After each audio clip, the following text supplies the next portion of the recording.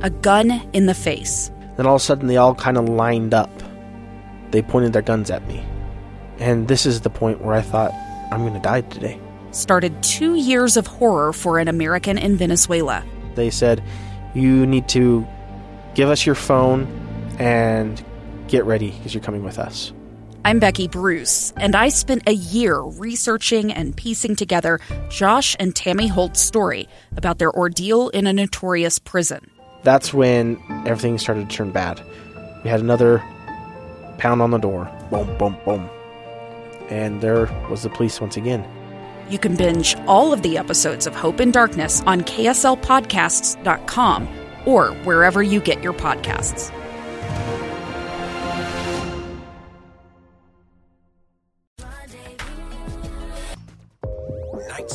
Nightside. We're all friends here. The Nightside Project on KSL News Radio.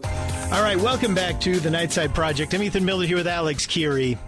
And Alex, we got this text. It says, where is it? It says, keep on the Nightside. Oh, here it is. Stay the execution of Nightside Project. Instead, make them serve life sentences on air to pay back their penance to the public. This one says, keep the Nightside Project until the entire state is green. I think that's a good, that's a long time though. I mean, the reality is, we're never going to be green. So right now, I'm still on the Crayola page to find the Salt Lake School District is trying to figure out if the governor is going to say, the governor says, look, we can have this modified orange for you to be able to bring the students back to school this year. Yeah. And so if you have this modified orange, I found a new color here that might be, so there are a couple in here. So so far we have neon carrot. These are actual crayon colors. Neon carrot and mango tango. Those are the two that kind of got. Atomic tangerine is kind of an interesting one. The one that I think has a lot of it's a loaded color, Ethan, is radical orange, which I feel is like kind of what you are. Like a little bit radical orange, a little bit radical, a little bit 90s still, a little bit still in the 90s. No. Radical in the sense of like, you're in your basement, you got the tinfoil hat on, you're plotting some things. That's kind of how I picture you, radical orange. Radical, right? Just I understand. Just like a radical orange, like I understand. That's one you want to stay away from. And atomic, yeah. And I don't know about atomic. Atomic sounds dangerous too. And but it's also because we replaced atomic with nuclear. So atomic is now kind of more of a whimsical word a little bit. Yeah, there's a straightforward. Atomic is vintage now. There is a straightforward yellow orange. But no. that you need something that moves the needle. You know what I mean? That's probably Governor Herbert's vote, is yellow orange. I wanted to go with yellow orange. So, orange. Alex, here in another segment, so on the other side of the news break, we have Adrienne Andrews coming on with us. She is a vice president at Weber State University and their chief diversity officer, and she's been giving us some great perspective and walking us through, important points related to this ongoing debate about race in America. And the latest thing to pop up, and what I wanted to do, Alex, is I wanted us to have a chance to talk this out first, and then that would help us know what we needed to discuss and go over with Adrienne. And that is the renaming of the Washington Redskins. Now they're jettisoning that name. Right. And so I thought, well, hey, let's talk through this a little bit. I want to get we've talked about it. We've talked about it on Unrivaled, and that's why I wanted to get like your thoughts is like from the non-sports guy perspective, when you see that there is the Redskins name, did that register with you as something that's always been offensive? Did it register or did it not register at all to you because it was just a brand name? And I think, right now the Redskins don't have, the football team in Washington does not have all they've done is gotten rid of the Redskins mascot as their mascot and logo. But all they've said is they're going to try to figure out, I'm sure they're hiring firms. They're going to do some focus groups and whatever. And I hope they do the right thing. And I don't know if the right thing is to just go the other direction and do. I think that staying away totally from any kind of racial group, it sounds bad to say, Ethan, but I'm like, look, just do the politically correct thing and just do an animal. Just do a neutral animal that is neither ferocious but kind of maybe they're fast. Maybe like the Washington Ferrets. Just something that's along the lines. And I'm not saying that to be Marmot, the Washington Marmots. Nice marmot, nice man. Marmot. No, but I'm not saying that to be controversial. What I'm saying is that maybe you're saying it to be not controversial. Well, that's and I'm not doing it flippantly either. What I'm saying is that if we go toward any group of people, we can. I mean, look what we're doing up here locally at Bountiful High School, where they're going to do the same thing. The school board or the school board's going to actually end up trying to decide what the fate of the Braves name is going to be at Bountiful. And, I think that, and it's going to be one of probably any number of schools around the state that might still have that tie to a Native American name, but not really Native American, just kind of a general kind of what we would consider a quote-unquote Indian name from, from the 90s. I mean, the Atlanta Braves, they've said straight up, we're not from the 90s. How old do you think Bountiful High School is? No. I'm just saying, like, they were very. It was a very in the early 90s. The Atlanta Braves had the tomahawk chop that they did in these games. Yeah, we shed a lot of that stuff. We saw all those things happen, and of course the school's a lot older than that. But I mean, like right. we have so many Chiefs. Braves, Warriors that have that Native American kind of background to it, and then right up the street here we have the Utah Utes that has 100% backing from the local Ute tribe. Well, and this is where, Alex, I think you've kind of hit the nail on the head. We've got the two sides here. We've got the Washington Redskins, right? Which I mean, let's face it. I think one day we'll be embarrassed that we even ever use that word. It's an obvious slur, right? And if you went to a Native American family and started throwing that word around, you would be not welcome, right? They would be very, very offended at that. And then on the other side, though, you've got the Utah Utes.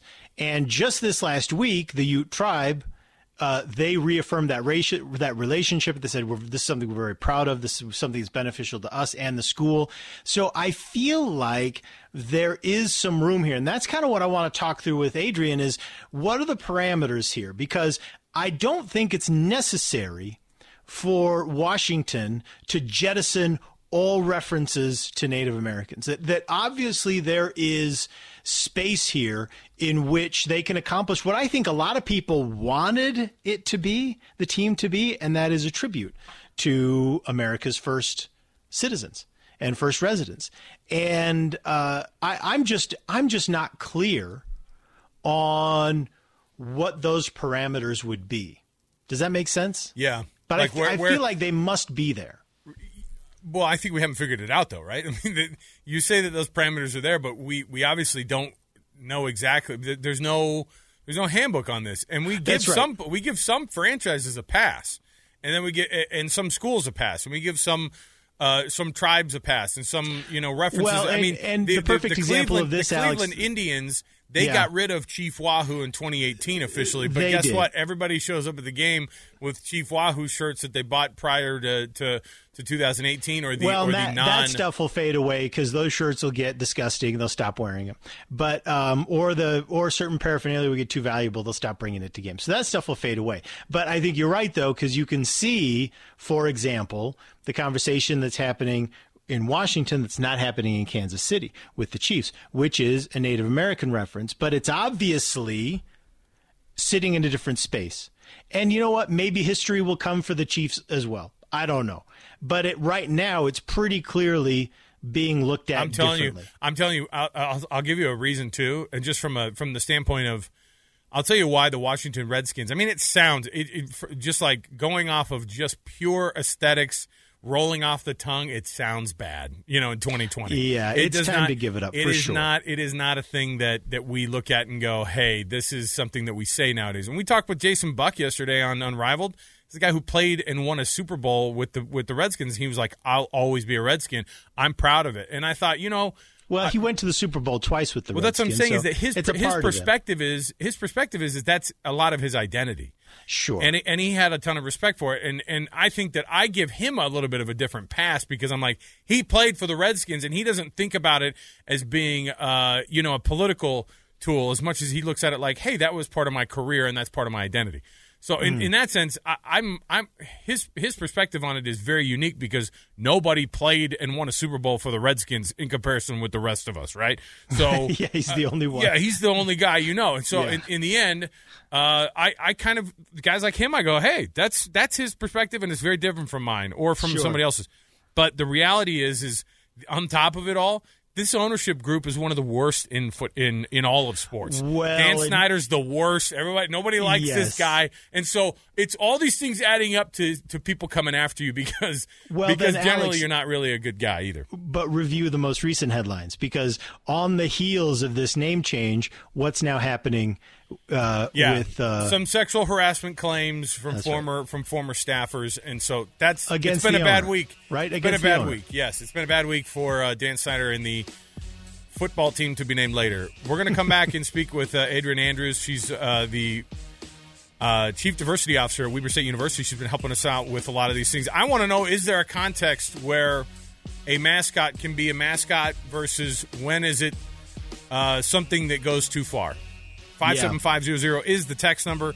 More to go. We're right here. Keep your text rolling, and we love the text of support to keep the Nightside Project going. And, hey, if we stay the execution of the Nightside Project, we got to get all sizes of Nightside shirts, not just XLs.